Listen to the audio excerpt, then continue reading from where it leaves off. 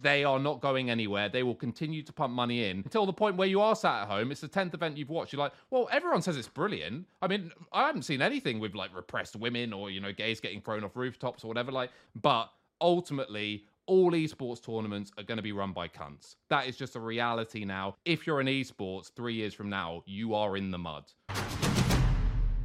Hello, everybody. Welcome back to another wonderful, fabulous day. It is a side select day.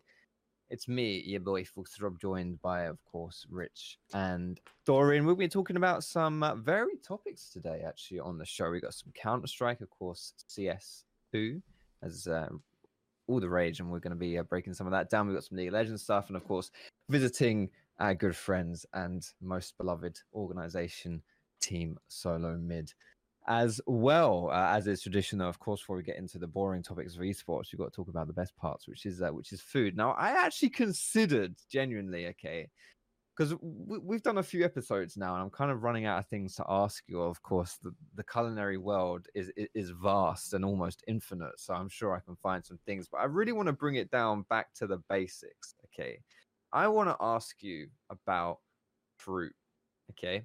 Now, as gamers, I'm sure we don't get enough fruit and all those vitamins and whatnot, and that's fine and whatever. But you must have a favorite fruit or a fruit that you think doesn't get the rep that it should get in a positive way. Okay, I'll go first, right?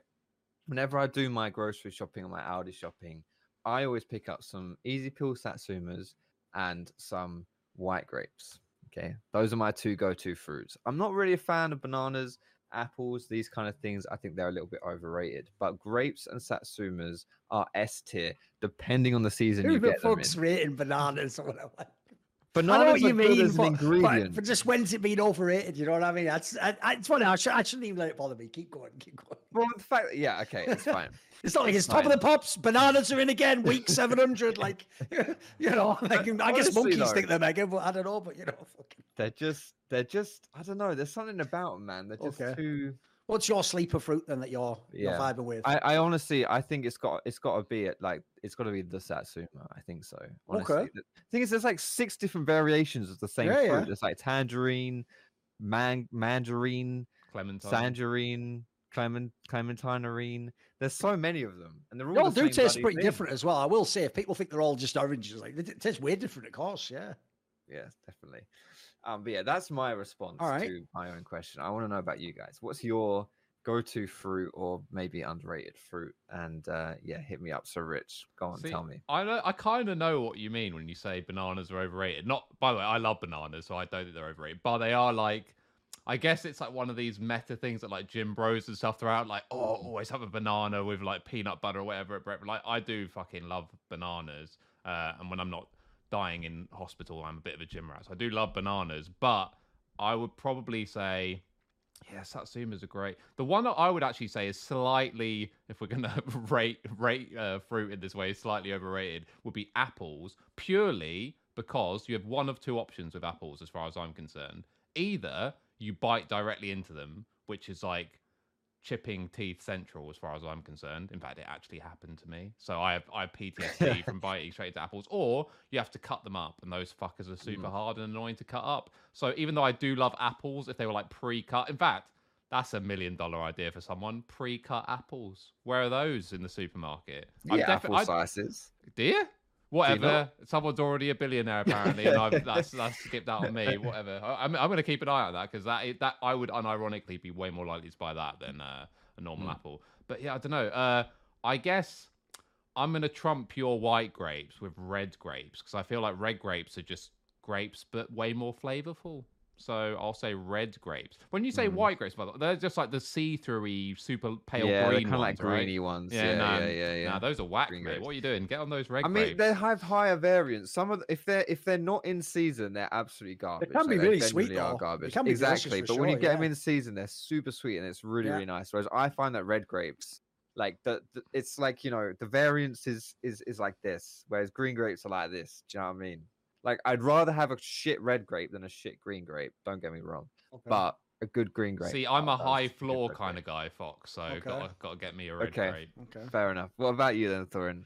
I think Fruit mine's me. easy. I've actually got a real one that I would have said in all of history. Just everyone, it seems, disagrees with me. I actually think kiwi fruit is mad underrated because it's another one of those ones where I think some people have just never had it when it's properly ripe. And here's the good news if it's a kiwi fruit, by the way. It's not like a pear where it's just indeterminate and it just sits there and then one day it's either perfect or ruined. Like a kiwi fruit will just gradually ripen. And so once you get sort of the sweet spot, like you can do it by squeezing it basically. Once you get the sense of how close it is to ripening, when it's ripe, it's really sweet, but not in like an overly sweet way. It's just exactly how like natural sweet is, where it doesn't go too far. And then it's just got a really nice flavor profile. I think it's really delicious. And it's one of those ones that are a bit like watermelon, where you get the sense that it's got loads of like water in it, and you're sort of like rehydrating as well. And I think it's just an underrated one.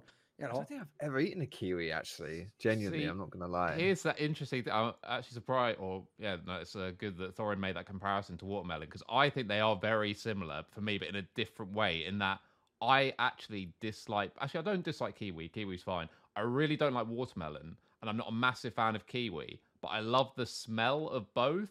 But to me, like watermelons smell like nothing like how they taste. But I always used to buy like until it got a bit sickly sweet, and people like, "Are you wearing women's perfume?" But I used to buy watermelon flavored like aftershave because it smelled fucking unreal. Flavored I aftershave. know. Yeah, I'm nah, out. so, nah, trust me. Trust Here's the me, question, trust me. Foxtrot, the obvious one. Who the fuck's he trying to like attract? Oh, was I no. did at the zoo, was it there, Rich? What the fuck are you talking about? Wait, All yeah, these fruit watermelon. flies, I know, mate. what the hell?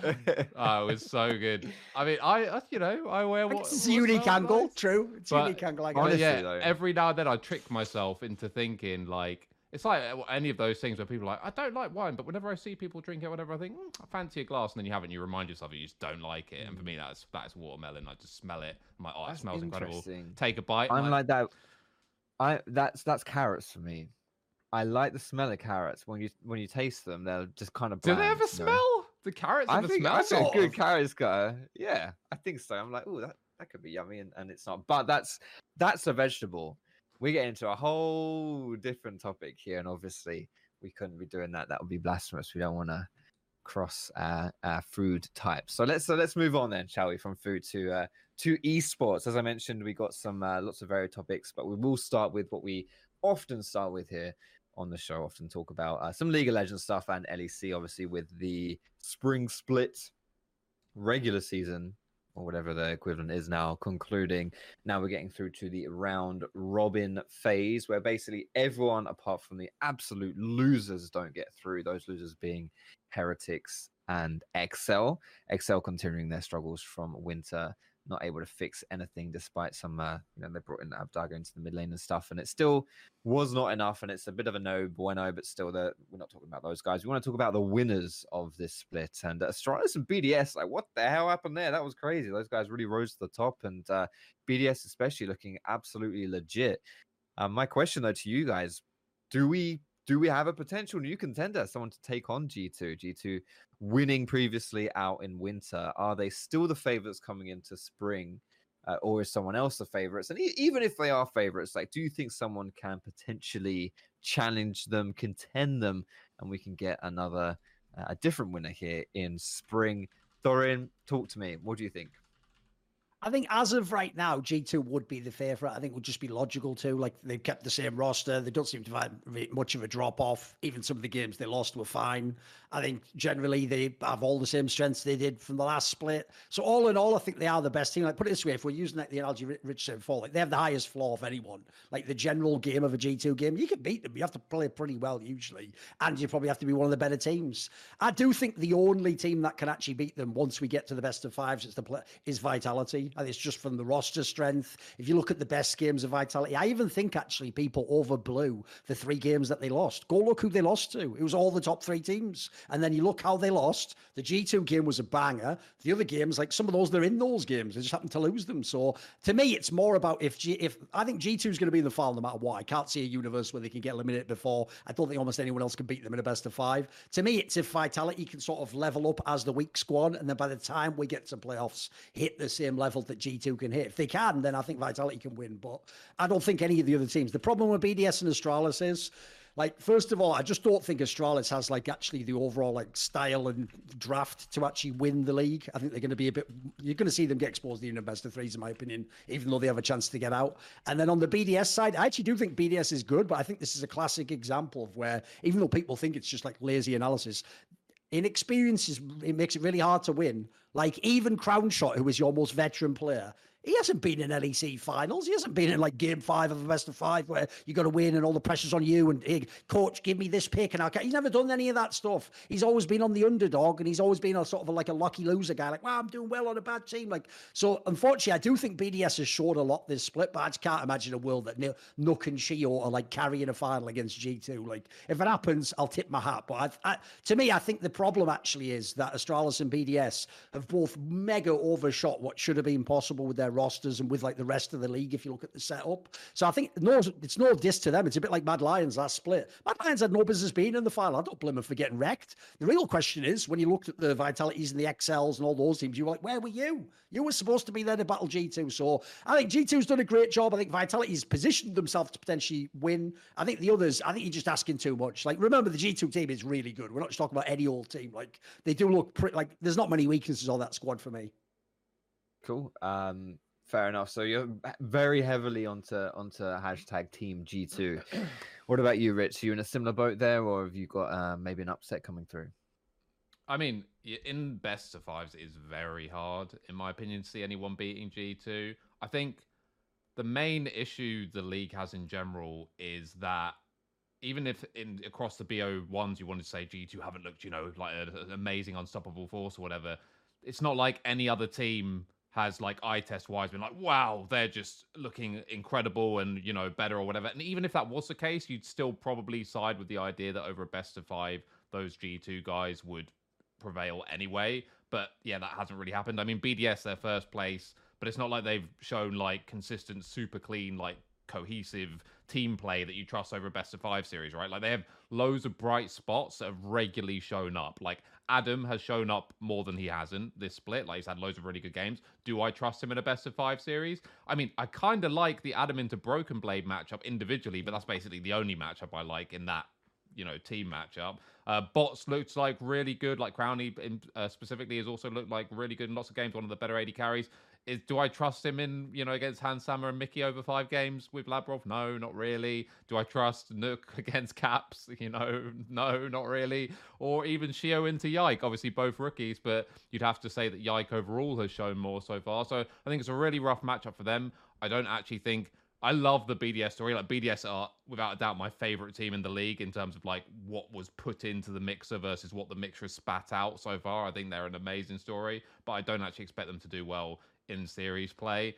Astralis, nah. Like, I love Leader. I've been like one of Leader's biggest supporters for God knows how long, even having coined the Leader award begrudgingly at a certain point. Like, back, I'm really glad he got a second chance or a third chance or a fourth chance or whatever we're on now. But I think he has merited it. But at the same time, do I trust Leader and his champion pool in the best of 5 series? Fuck no. Absolutely not.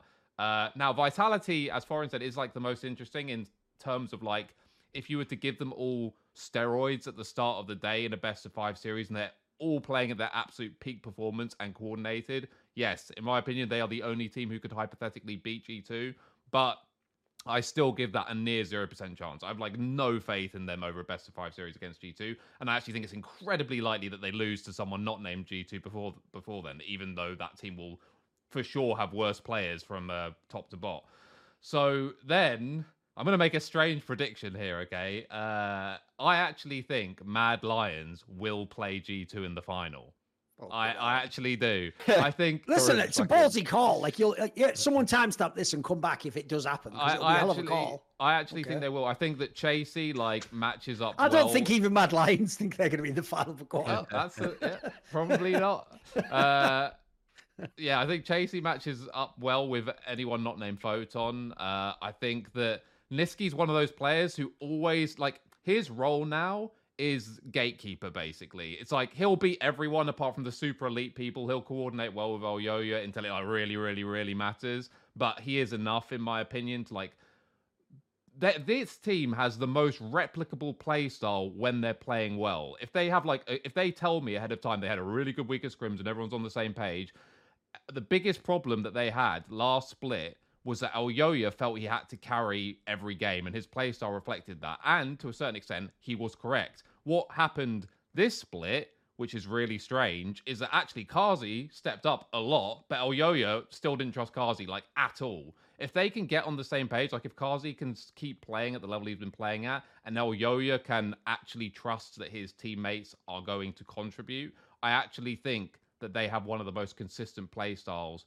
over a best of series outside of G2. Unfortunately, again, going back to the same analogy, this is a case of like high floor, but also very low ceiling. Like Mad Lions is not an elite team and they cannot be an elite team in my opinion. But I do actually think they're going to make the finals and I think they're going to lose 3-0 to G2 in the finals. So that is my prediction. I mean, yeah, there you go. A bit of a ballsy one, but fair enough. The 3-6 team, the only team making like the round robin stage with no one has less wins than them coming into that. If they play Vitality, by the way, in a best of 5, they will smash them. You can book that one. Okay, he just doesn't stop, does he? Best of 5. It's just a really horrible. That was Scorpion there, but nah, it's just a really it's a really horrible matchup for Vitality in my opinion. But yeah, go on. Okay, I personally, what I want to see, like, I still obviously, G2 is still G2, and I think they've got to be favorites. But I want to see BDS and specifically Adam, because I think we've spoken a lot about him because he's always got good storylines because of he was like he burst onto the scene and was really he's a knob, which is always good for publicity. Let's be real, any publicity is good publicity. But just the way he came on from like where he appeared in the regional leagues, and then when he came onto Fnatic and was like had a really good debut split and stuff, and even in the playoffs, you remember that moment, when they're in there's that soundbite where he's like, "Pick me, Darius." I think it's Darius, right? First and it's like the confidence there. I think, okay, let's see what can happen. And, what I have, mate, is he just looks like he should be on the In-Betweeners or something. He's just like a ridiculous teenager. Like, he literally looks like he's on like a Clearasil commercial or something, mate. It's mental. Like, everyone's just like, no, he's a top professional. What are you talking about? Give me a break, mate. Like, so he is good at the game, sort of. Also, I'll just throw this in there. I think the reason why I justifiably will low-key be an Adam hater forever is because even though he actually is good at League in a way, like, if you make it, like, I can totally see he must have been like a solo queue prodigy or something, because in solo queue, I'll bet his style works great. The problem is, though, he does just remind me of the really greedy solo queue top laner that only cares about 1v1ing and carrying the game and will never group or will never help the team. You know what I mean? Like, I think he just taps into something primal if you've played League enough. Yeah, I know. He's like, he's the fucking Nasus guy that never groups because he's still fucking. I'll carry the late game. You're like, bro, we've lost all these team fights with the Dragon. Like, there is no late game. He's still just thinking he's going to power up. He's also the only top laner in the league that will just opt into random 1v1s because he sees a player. Like, he'll be going to do his me hit tower thing, even though laning phase is long over. Just get a glimpse of the guy coming out of the bush and then dipping back in. Oh, 1v1, and off he goes. He just sprints after these people. Like, he is so hungry to limit test. It's insane. Like, this guy needs a fucking leash. But I mean, it has. He is a coin flipper, but it has landed heads for him more often than not this split, luckily. So yeah, I think he's having a pretty good redemption split. You want to see him in the final Besky Foxtrot? You want to see the BDS? Yeah, I want to see him. I want to see what he can do. And as you meant, like, if it is up against Broken Blade, I think it's a good matchup. Like, God, I think, okay, bear with me when I say this, because I know you guys are going to flame me when I say it, but I think as far as what you might face in international competition as G2, like the way the international teams are going to push your buttons if you're G2, I think stylistically, BDS and specifically Adam, they'll hit those pain points for you as G2, okay? So I think it'll be the best practice for them coming into international competition. Okay, not saying that BDS is like these are the Korean teams that it's like Korean light or anything like that. Not saying that, but that's just my opinion on that. On the flip side, though, Adam just you know, hypothetically caves his face in 3 games in a row, and you just think, well, off to MSI with Broken Blade in top lane. literally, Time for another international event post 2019. Whoop-de-doo. Like, that'll be fun to watch, won't it? So, in a weird way, you kind of hope that won't happen, because if BDS does get his shit shoved in again, you're like, well, what's the fucking point? You might as well not go. Yeah. Well, it's in London, mate. That's why we're all going, right? First, finally, we get something in England again. That's gonna be fun. Anyway, let's move on here. Enough of stinky League of Legends. We all hate that video game. It's wank. Let's talk about Counter-Strike, specifically Counter-Strike 2, CS2. It was maybe kind of seemed like a bit of a meme, but it's not a meme. It's actually a thing. It's coming out. Counter-Strike 2 is a thing. We've seen some sneak peeks of what's to come. Valve has announced that 2024 Copenhagen is going to be the first CS2 major. So CS:GO generally is in its last year, kind of just like that. It's going to be gone, which is kind of surprising when I see from, it's going, and CS2 is coming in. Tell me about what you guys think about CS2 as a whole, from what you've seen. You know, we've seen some of like the smoke mechanics and different like grenade stuff coming through and slight tweaks to the game and whatnot. Do you think it's good? Would you add anything? Would you change anything? Do you think that Counter-Strike needs refreshing in any way that hasn't been addressed so far? And yeah, just tell me what you think about it and Counter-Strike's competitive scene as well as a whole. So Rich, hit me up. What are your thoughts?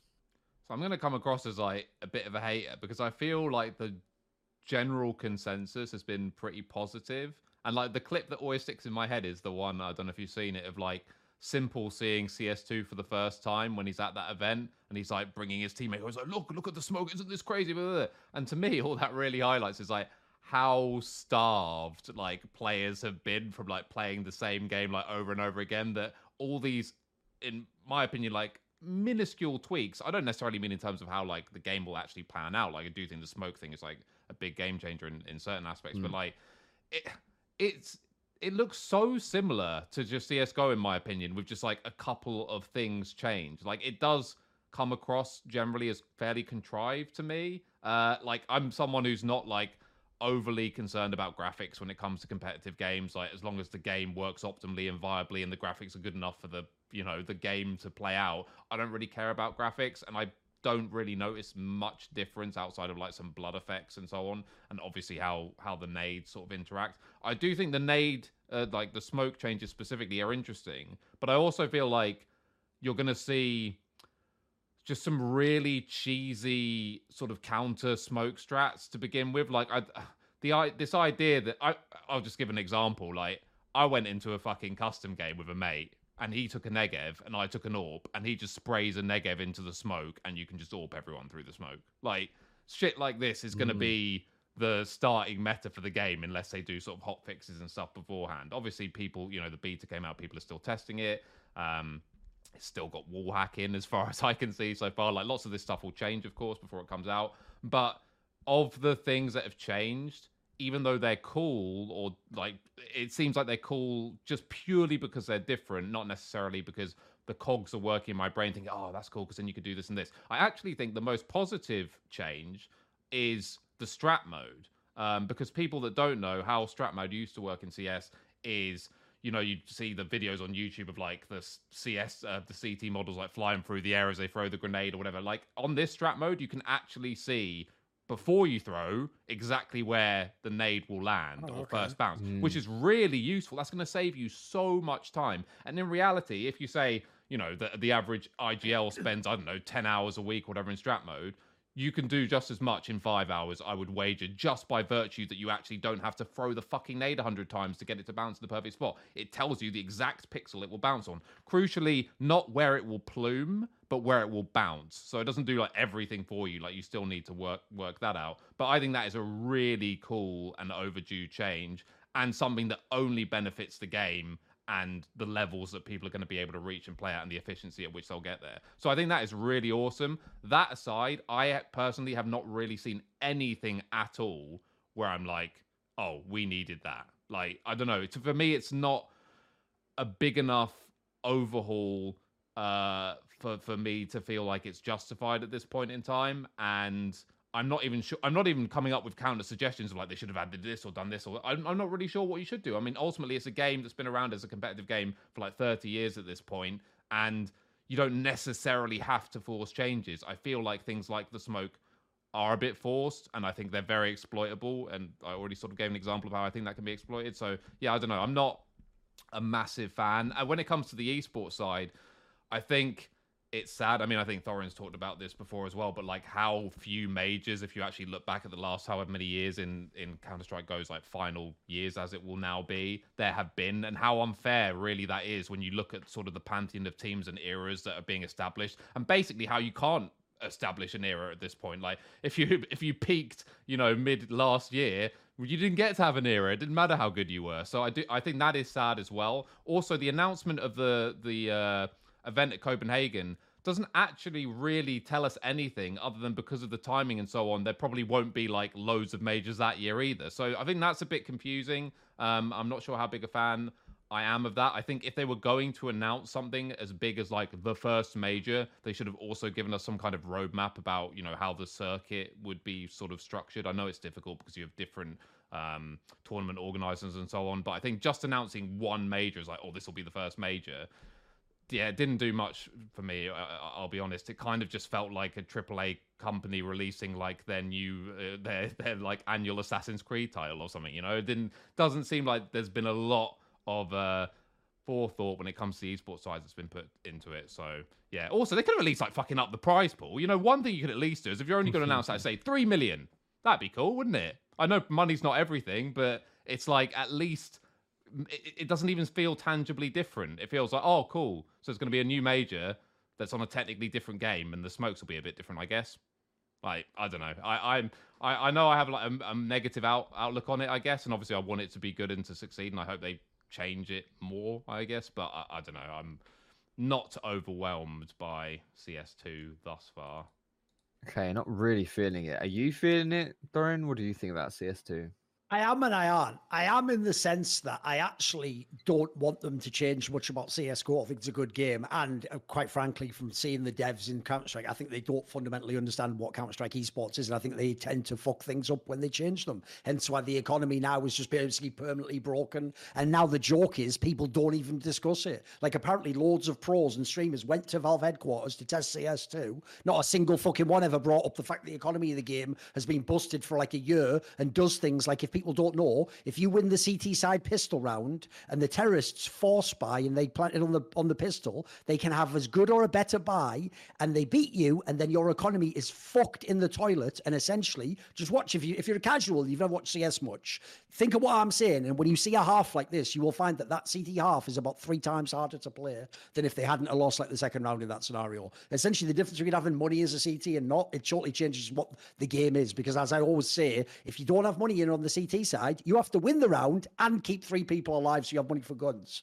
So you have like a double hit against you. Whereas the terrorist side can just play a war of attrition. They can have 0 people survive, the bomb explode, and they wouldn't get all the money and they're back with their cheap buy. So my biggest problem essentially is this. I think it's all bush marketing and for all. And like what Rich says, like people in CSGO don't get a lot of new things. So they're all getting all these flashy, shiny objects are coming in. Wow. Oh my God, look at the fireworks though. This is so shiny. Like the Molotov's the best example. People were like, wow, look at the graphics. Like, remember, when you play the game, you don't want really good graphics. You want visibility. That makes it worse. Now the graphics are too good. Like that actually looked like it was making it harder to see through. Whereas the best thing about an old Molotov is the graphics aren't very advanced on a Molotov. It just looks like very basic bits, almost like Minecraft fire, and you just look through it, don't you? You never get lost in the flames, as it were, like some fucked up extra from Game of Thrones season 2 or whatever it was, before they totally abandoned the main storyline of the fucking show and then pretended it never was anything. Brilliant writing there. So basically, the problem I have is this. I like it because they're not changing much. Like, as far as I can tell, it's CSGO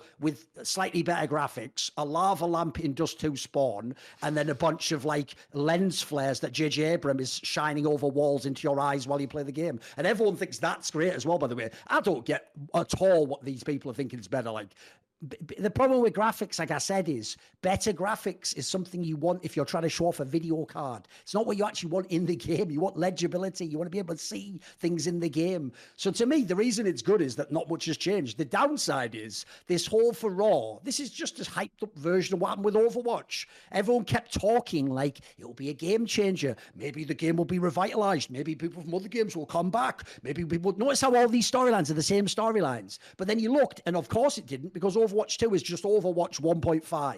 And this is just CSGO 1.5 called CS2 now. If anything, the actual sleeper biggest change is calling it Counter-Strike 2, because there's a very good reason they didn't call Counter-Strike Source and CSGO Counter-Strike 2, in my opinion, because those were cynical cash-ins, and they never thought it would last another 10, 20 years, so they didn't want to, they wanted with those games to not kill 1.6, but have another game that everyone buys, and then sort of play it safe and decide which. This, because they're going to shut CSGO down, because it's just CS2, basically, they're just going to call it CS2. And essentially, the bigger news here is Valve's actually embraced that this is Counter-Strike and it's going to, in theory, be a long-term property. It's going to presumably try and run another 10, 20 years. And then I imagine if it succeeds, this will just be the new model. There isn't going to be Counter-Strike 3 in the sense that it'll just be another engine update and it'll be keeping most of the same. Because if people don't know the amount of money that, like everyone knows Riot makes loads of money from skins and stuff. No, people don't know how much money Valve makes, mate. It's like, I'm talking back in something mad like 2015 or 2016. I remember reading a report that said they were up to something mad, like they'd made like 3 billion in revenue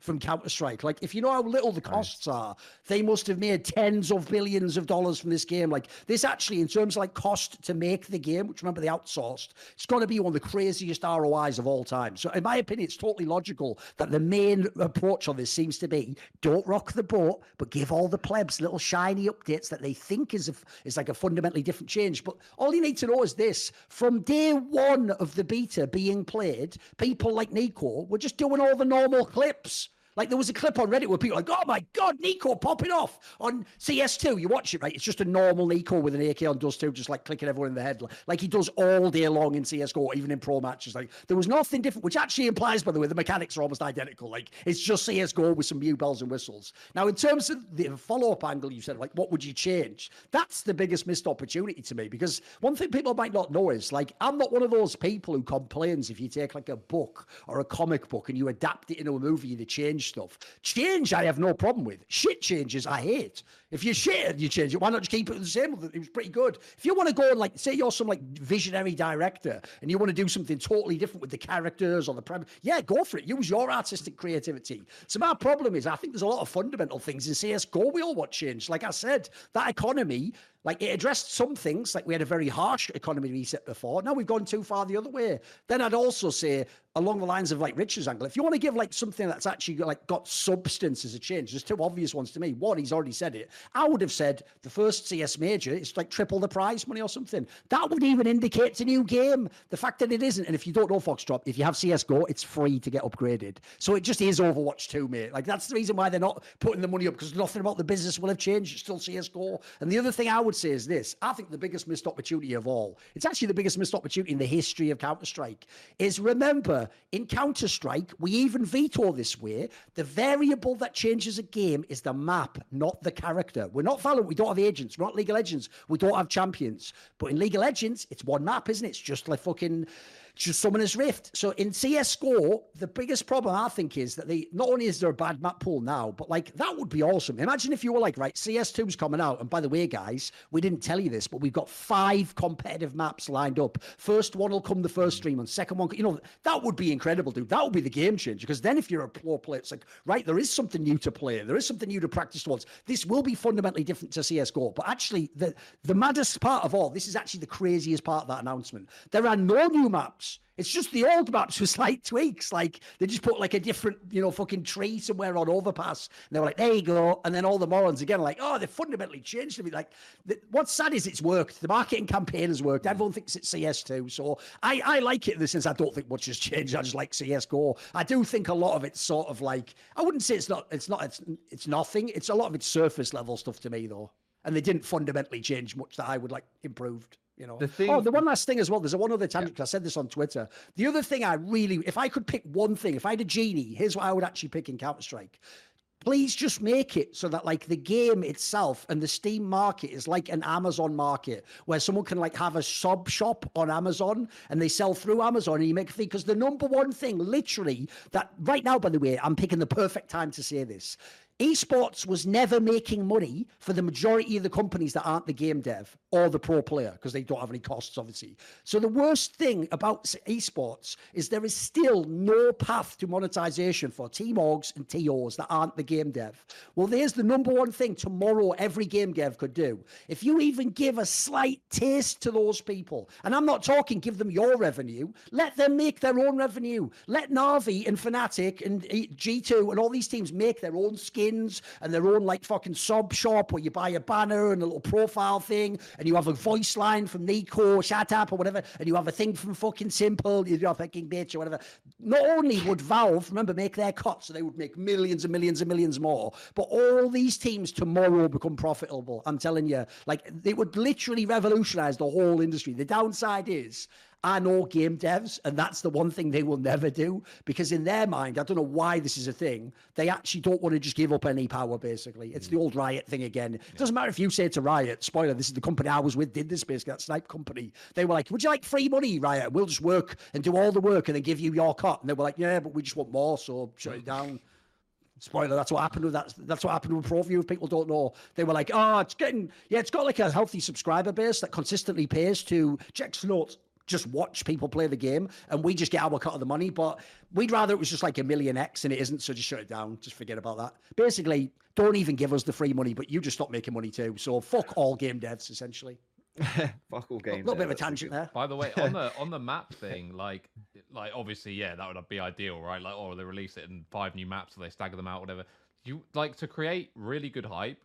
You wouldn't need that. You'd need one map, and then like even another one one would be awesome, right? Yeah. If they when they brought in all the people, all the pros, whatever, and they're asking them, you know, what feels good, what will you change, whatever. Like, I think so many players understand. Like, if you one area where groupthink works really well is something like map design. Like, if you have the hollow framework for a map and you put a bunch of pro players in it and cycle them through a few games, between them, they will come up with some good ideas to make like a semi-competitive map. And I think if they just release like one map on launch and then like announce that another one's going to be coming out in 6 months' time, even that's like, you know, 20% of what you said in terms of the workload for them. And that would have still been hype as fuck. Also, new guns. Like, I just went to check it, and this is so disingenuous. Oh, there's nothing new. Well, that's where you're wrong. So there's a little announcement, and the thing they put out talking about the new guns coming your way, or like new weapons coming your way, and I click on it, and it's literally just like different shaped knives, and it's like what we do. Okay. But at least, you know, a map to make more skins, basically. Yeah. People don't know the knife skins, like the one of the most expensive ones. Yeah, that's just medical cynical, even, mate.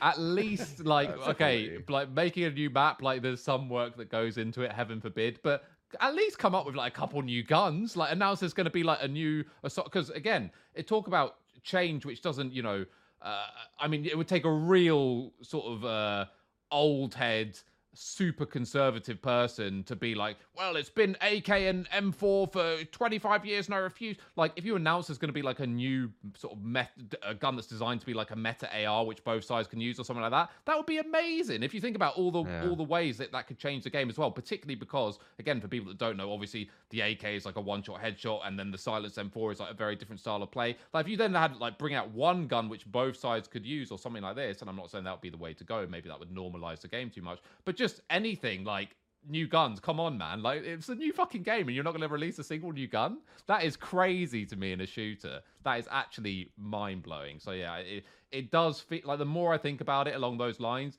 it does feel more cynical and contrived to just, like as Soren said, to like cash grab. By the way, really small thing, or something that sounds really small, but to me, as someone who's played like competitive shooters like my whole life, I actually really grates me. And again, this is something that I have seen happen from someone playing the game. With the Molotov thing, it's not just that, as Soren said, like you want the maximum visibility or whatever. There's actually tangible RNG elements. Again, a casual player will be like, oh, fuck off, mate. Like, how precise do you want to be? But when you throw the Molotov, the way it plumes and it has like that oily effect and everything, and yeah, it looks fucking cool. And if you want to advertise the new GTX graphics card, as Soren said, yeah, great. The problem is, there's actually an RNG element, because the way the flames plume and the way that oily effect goes through, there can be a moment in time where either you have a one-way shooting gallery, which basically means that one player on one side can actually see you better than you can see him through the other side, or just the way it animates across, there's just like a moment in time where you actually couldn't see and kill someone that you could have seen and killed,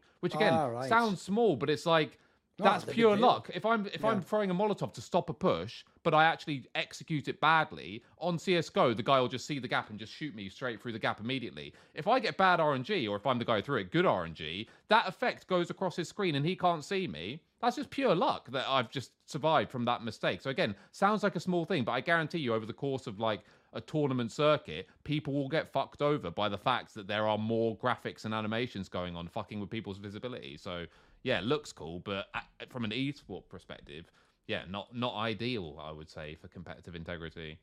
So, despite it being like a like a League of Legends guy, at this point in my career and like what I play, my first competitive game that I really played was 1.6. I played the shit at like a crap ton of 1.6 at like LAN cafes and stuff like that, and then Source when that came out was probably like my most, well, not next to League of Legends, I almost played game, and then CSGO, I played a huge bunch of that as well. So I'm not too like, as far as the competitive scene goes, I'm not like too clued in on that. But as like a player, I know what kind of like I know Counter-Strike, and I've also been around for those like launches of Source, the launch of Counter-Strike Go, and there are two things that kind of come into my mind when I look back at those launches, and now that I see CS2. The two things that, number one, the most important thing of any Counter-Strike is gameplay mechanics. Doesn't matter. And anything else is like D tier, and S plus tier is gameplay mechanics. It really doesn't matter. Like a game, as you say, like Valorant or League of Legends, where you have characters and stuff like that, I do think like character design and like your like just how these characters interact and how they look and how they feel is actually quite important.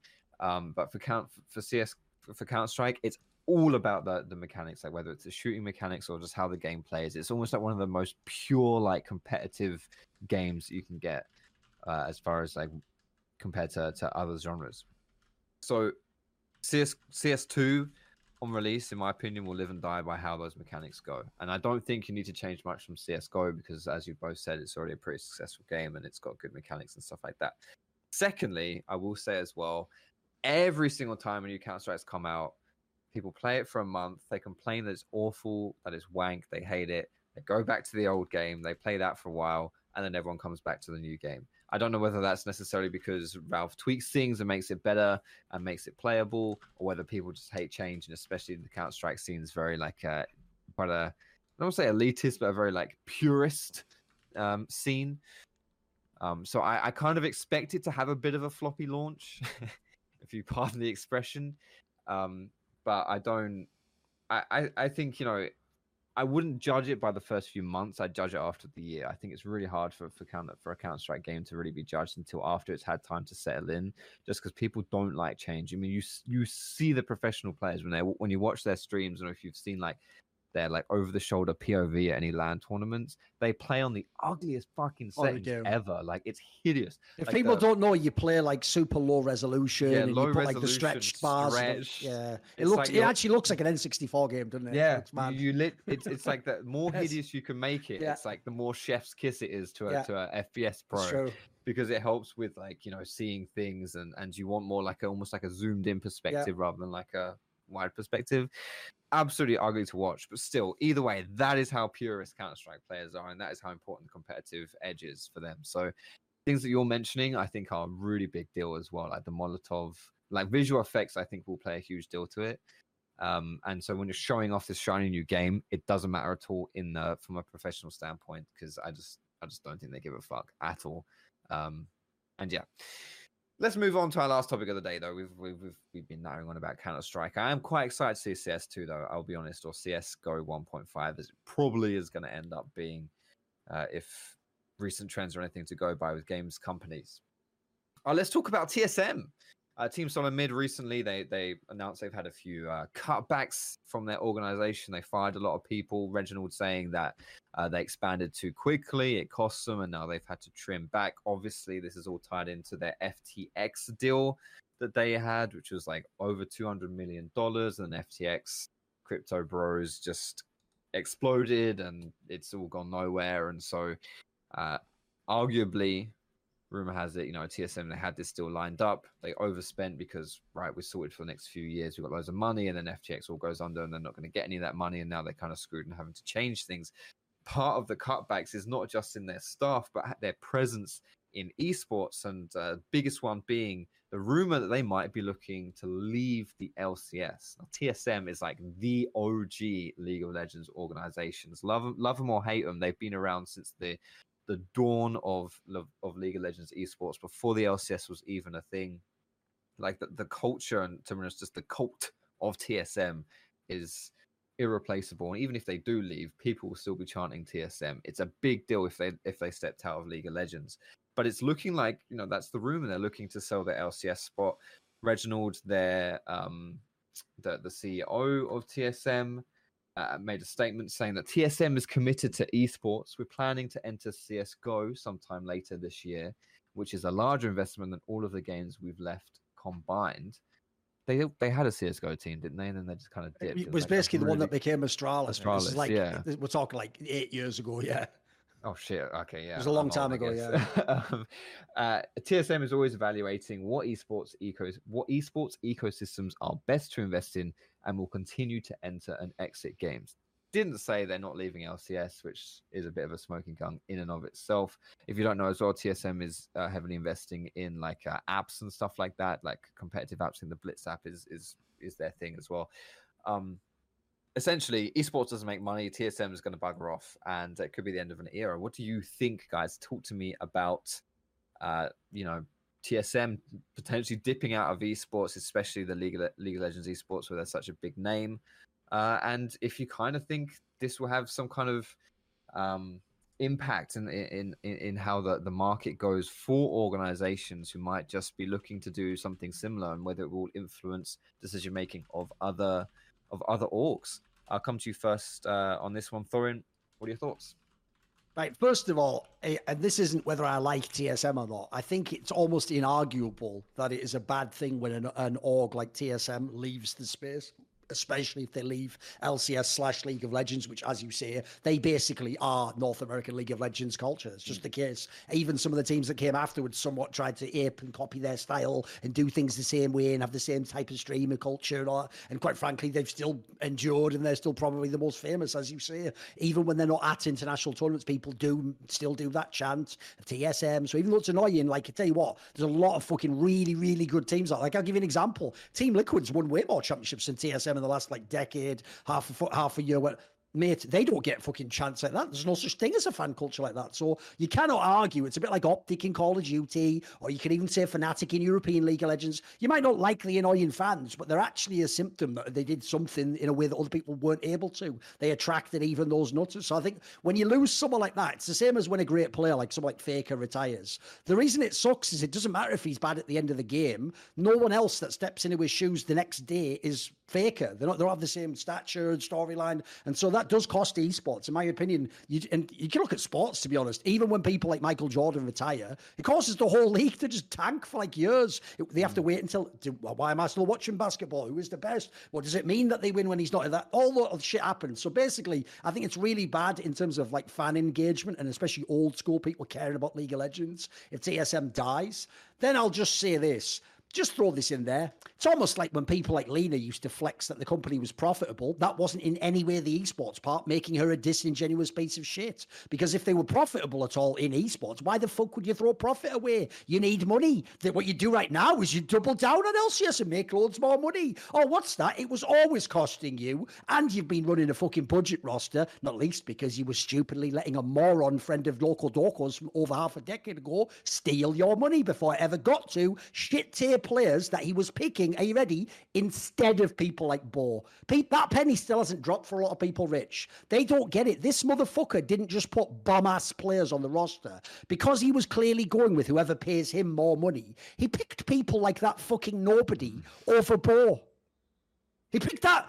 If people don't know, he could have just been in TSM like 2 years ago now. Yeah. They could already have benefited from all of this. And I'll say this right now. If you see how good that guy is, one, he would be cracked in the LCS. And two, alone, he could have turned around the whole fortune of TSM, the org. If he was the jungler, now all of a sudden, not only are the players here there, like people like Maple would be so much better with someone like that. But on top of that, I'll add this in. People will want to come when they see him play, mate. That's the one thing you haven't had in TSM since Bjergsen left. There's a reason to go to the team beyond just money, which obviously now we know they don't even have it. So then I'd spin it on the other side. The CSGO one, you know what? I'll believe it when I fucking see it, because they've bragged for the last year about how they're getting into CSGO. And the way they phrased that there, I think is mega disingenuous, because it's to hype you, right? You're supposed to hear that and go, holy shit, when they come into CSGO, it's going to be worth more than all their other ones. I'll tell you right now why that's not even what it sounds like. It's because if they come into CSGO, even if you had the #1 team in the world, right now you would be completely hamstrung in CSGO. Because if you're not a Louvre agreement team, and especially if you're not a Blast partner team, you won't be in most of the tournaments. That's one of the harshest things about the way it works. People don't even know how the Blast thing fucks you overall in general. It's the reason why ESL maintains their own ranking, because they know if they ever include all the Blast events at the proper level, then Blast now runs the scene. Because since essentially if you're a Blast team, like even a bad team like EG that loses all the games, you just spawn in the group stage every time. By the way, that even gives you ranking points with the way stupid HLTV does their rankings. Even if you come last place and lose all the games. Whereas this has happened when people like Heroic and Gambit were the best teams in the world, but not partner teams with Blast, they used to have to go through that showdown. And look, Gambit was so good they could do it. But the joke is you have to win something mad like 7 best of 3s to get to the point the other guy starts at, essentially. So that in itself means I took that implication of it's going to cost more to be like, maybe they're going to buy up another team's spots in these leagues. You know what I mean? Like a Louvre spot. Or like what you do is you go to, it might even be an Evil Geniuses, who knows, someone who wants to shed the game. You go to them and you sort of buy their roster, at least the core of it. Then you buy the spot with it. Because remember, in CS, we still have that fuck thing that Valve does where they pretend there aren't real businesses. Spoiler, there are Valve. They're losing millions of dollars to make your game look good, you cunts. But they pretend like these are all just amateur players just playing in the tournament. So essentially, if you don't know, the spots typically belong actually to the fucking players. Now, it's not entirely that way the business works. As far as I know, the org owns it. But the point is you would buy it from the org. So I imagine it sounds like maybe they will come in CSGO, but that just sounds like one last roll of the dice. It doesn't sound like a big way to succeed. I doubt they're going to have one of the best teams in the world. If I had to guess, they'll do a min-max where you come in with like sort of a gamble roster, and then, or maybe you even do the NA angle and just get some like good NA players that aren't that expensive, and you just hope, you just roll the dice. You're not going to come in with like a top 5 lineup. I don't buy it. And then the last thing I'll say is, I actually think it's also really sad because I don't think any other org could ever collapse like this. Like, there's actually a dual component to this. One is no other org seems to have the same level of power in one person at the top. You're all going to think naively, no, like Cloud9 Jack and like Steve Arder. That's because you don't know business, guys. You're just people from League of Legends. Like, if you don't know, there was another guy in Cloud9 the whole time who actually ran the CSGO division last few years. You guys didn't know that, did you? He worked out, I won't even tell you his name because you don't know, fuck yeah. He worked with me at Flashpoint. He was one of the main people. He doesn't actually work at Cloud9 anymore, I don't think. There was similarly in Team Liquid. Like, as far as I know, it's fucking Nazgul, the European guy. He runs the CSGO one, and then Steve Arnsett runs the League one. Like, it's not as simple as people think. Reggie, as far as I know, was the God Emperor. He had ultimate power to do and say anything he wanted. And then the last thing is, this is where I actually think the real sleeper thing that killed them was Lena. Because Lena apparently now takes no responsibility for any of the ills under her presidency, but clearly the poison had to have been set in there. Like, the weeds had to have started growing already there. So I think, unfortunately, I can't even think of another org that's going to be like this. Like, you can have orgs that'll fail in business like FaZe. You can have I've heard some of the big orgs in LCS are for sale, mate. You can just, behind the scenes as an open secret, you can just buy them. If you give them X amount today, which by the way implies someone needs some fucking quick exit money to get the fuck out of Dodge, probably from some other shit that's bigger than League. Like, you can buy these orgs. The difference is, I think every other org, so Cloud9 has a whole board of people and investors, and they have a structure. I don't think any other org could have this almost like Shakespearean fucking like fall of the Roman Empire thing where at the end it just all collapses in itself completely in a way that seemingly can't even be halted. Like, no matter what they say about CSGO, think about how that plays if you're fucking Reginald. Yeah, I have to pull out of that League of Legends game and go into this CSGO game. What, you mean the one without all the Chinese and Korean players, you fucking moron? That's just waving the white flag. That's just retreating into like the last shed in your kingdom instead of the castle. What are you doing? Like, if anything, the only way this message sounds good is like this. Look, we've got a lot of business problems going. We're having to cut the fat. We're trimming things back, but don't worry, we're going harder in league. We're going to become the best in league again. Then we're going to build a bit. That's what you want to hear for your TSM fan. The joke here is I actually almost pity TSM fans now. So that's how you know how far we've come, Foxtrot. That's how you know. Because, you know, before that, my role was to sort of torture them in purgatory, wasn't it?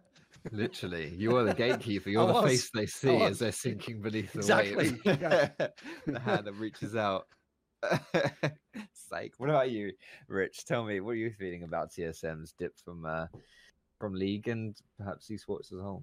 I mean, the CS angle, I think, is just like maximum levels of cynical. Like, this idea that you're going to leave League of Legends and then invest in Counter-Strike, which is also just a complete fire pit to lose your money in for free. Like, it doesn't make any sense. The only reason they're doing this, or would hypothetically do this, is because they know they could get money for the LCS slot, and then, as Soren said, most likely min-max something in CS for a bit to show the fans that they're still, like, serious about esports. Because, again, as Soren said, like, esports has never been the money-making part of their business. It's always been the websites. It's always been the guide sites. It's always been the streaming angles. Like, TSM as a brand itself has always been killed bigger it on than all that shit, yeah. Yeah, it's always been bigger than its esports division. So that is purely a stopgap to be like, look, guys, we're still serious about esports. Because there's something to be said about sort of like ethereal brand strengthening from the aspect of like,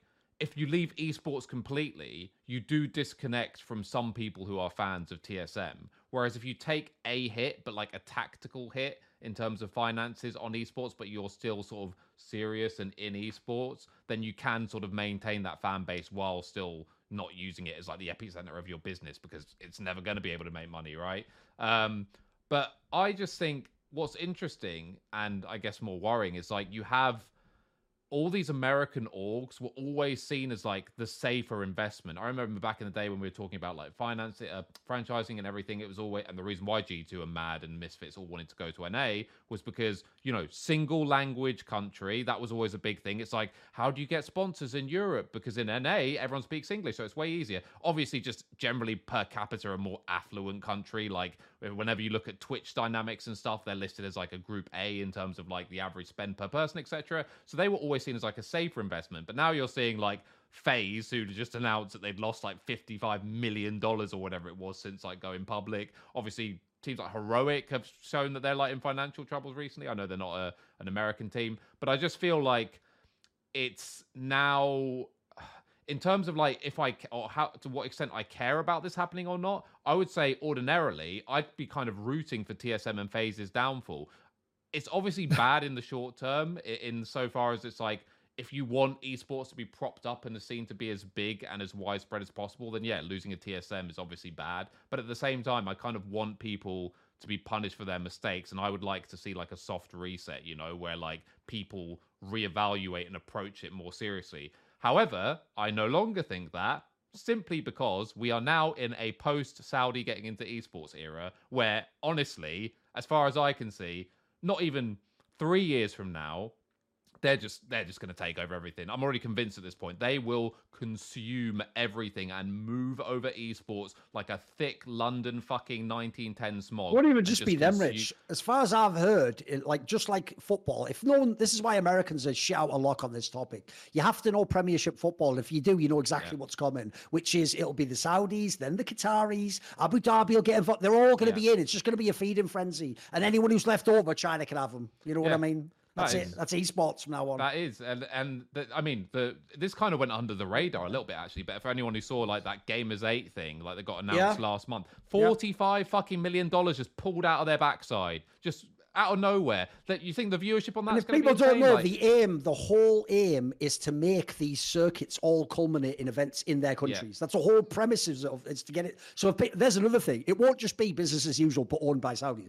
the Worlds will be in for, well, not Worlds for League because it's owned by China, but like ESL's tournaments will just be in Riyadh or whatever the fuck. They'll all be in these countries. Riyadh, Dubai, get ready for all the tournaments to be there, boys. And have you? This is how it goes, right? This is actually like the 3-point plan, and I've seen it in UFC. I've seen it in the World Cup. Yep. All these things. And WWE, all that shit. Yes. They prop it up. They put on an event. The event will generally be competently put together. And obviously, everyone that comes over gets treated amazingly or whatever. They have a great event. And then all the post-fight, whatever it is, conferences, they're all there like, one of the first questions, which one of the people is obviously paid there to sit and not leave until they ask, and how were you treated? Usually by insert name of king here. And they'll be like, oh, Prince was amazing. Like, oh, I felt like treated like a king. It was incredible. Got to walk around. What a wonderful, beautiful country that this guided tour dude gave me. And no, stay clear of that alley, mate. You don't want to go down that. Yeah, it was amazing. Oh, unbelievable. And I love this country. And how many people are watching this press conference? Fucking loads. Brilliant. That is now the model. They are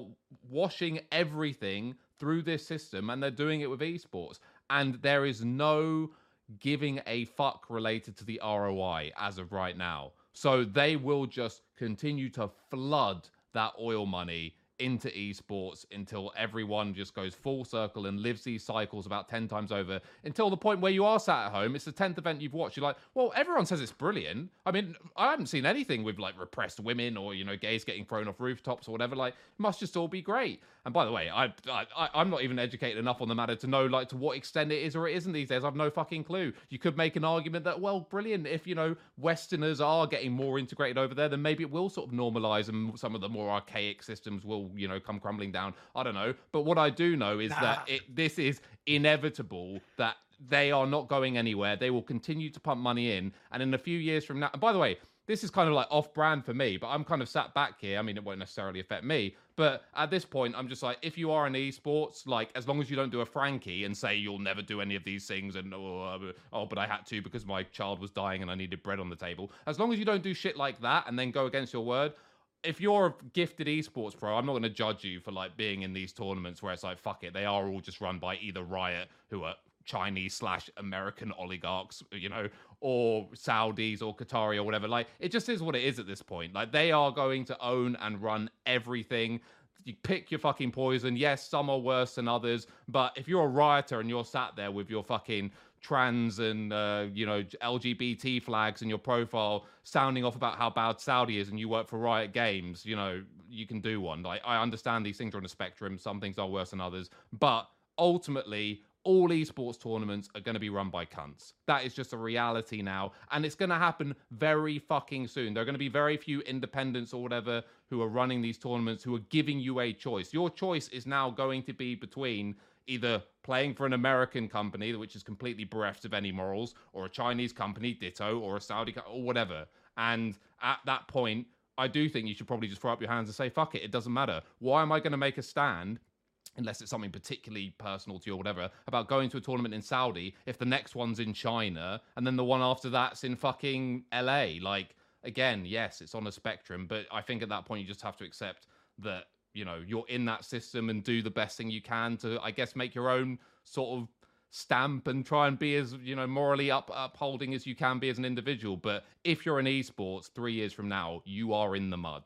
That's just how it is, and you have to accept that. So yeah, I just think, unfortunately, and I did tweet about this recently, and like historically, sort of going years back, I sort of said more stuff about like, there's always a choice kind of thing. If you made the choice to be in esports and you are in one of those niches as a player or whatever, very soon you actually unironically will not have the choice anymore. Or so far as you do, it's picking between lesser or greater evils. So yeah, it's just fucked, isn't it? I mean, when I saw that tournament announced, I was like, Jesus Christ. They could just double it next year if it doesn't go how they want. And eventually everyone will cave and that will become the norm. So, yeah, grim dawn, unfortunately. Grim dawn. I may be being a little slow. How do we get onto this from the TSM topic? I don't know. Fuck TSM. Fuck TSM and fuck. They're lumped in. But this is the thing, though. It's like the one thing, the good thing about it, or something that people will usually perceive, is like the older esports gets and the more sort of oversight there is by proper business people or whatever, like the less survivability people like Reggie will have. But this guy's like, Oh, sucker. the other way it ties in basically Foxtrot is as people get into all this financial trouble, they're also even more incentivized to take the deals if there's Saudi Right. people coming Well, in. yeah. If anything, they can come in and buy at pennies on the dollar soon, can't they? Oh yeah, sorry, yeah. To link it back, I would actually, imagine that's the link, right? the thing was that actually it's kind of, in my opinion as well, it's kind of irrelevant in the midterm if TSM disappears or not, because such astronomical amounts of money are being pumped in that basically you can artificially inflate anything to be as big as TSM eventually in a relatively short period of time. So I don't think it actually matters that much in that sense. But again, in a pre-Saudi era, I would think it would be very bad in terms of like propping up the industry as being like a big thing with lots of big brands and so on. But I mean, by the way, it's a small aside. If I was Reggie, like Reggie's now been through so many horrendous scandal cycles. Like this guy should just be this much, like the most optimum time to just sell your stake at this point. Like surely just sell your stake, get out. You're still going to have your legacy. Like enough time goes by, people are still just going to umbrella you as the guy who made that really awesome massive brand. Like I really think he should actually be making his exit now. I know it's really difficult to walk away from something like that, but he has clearly shown that he is incapable of staying out of the negative spotlight. You can still make a fuck ton of money. I'm sure he's a wealthy guy anyway, but you can basically make retirement money now if you get out. So I don't know why he's still even there. Like these problems are just following him, and I think he could live a straight. And also the thing is, when you're Reggie, when you leave, everyone thinks you're there anyway. So the only difference is going to be that you're now out of it. You can't take the blame for anything that happens from this point onwards. And most people are still going to think of you and associate with you with the brand anyway. So if they do good things, you know, they're still probably going to think you're CEO because most people don't delve below surface level. So I don't know why he's still there. It just seems like a... Just pull a Carlos, move to fucking Dubai, and become That would be a good sitcom. unleash the Reggie and incels that's always Carlos in inside you. do the Middle East. I'd watch that. That'd be brilliant. That actually, honestly, genuinely, like the Grand Tour, that would genuinely. Well, no, I'd watch it. I'd definitely watch it. It'll be good entertainment value.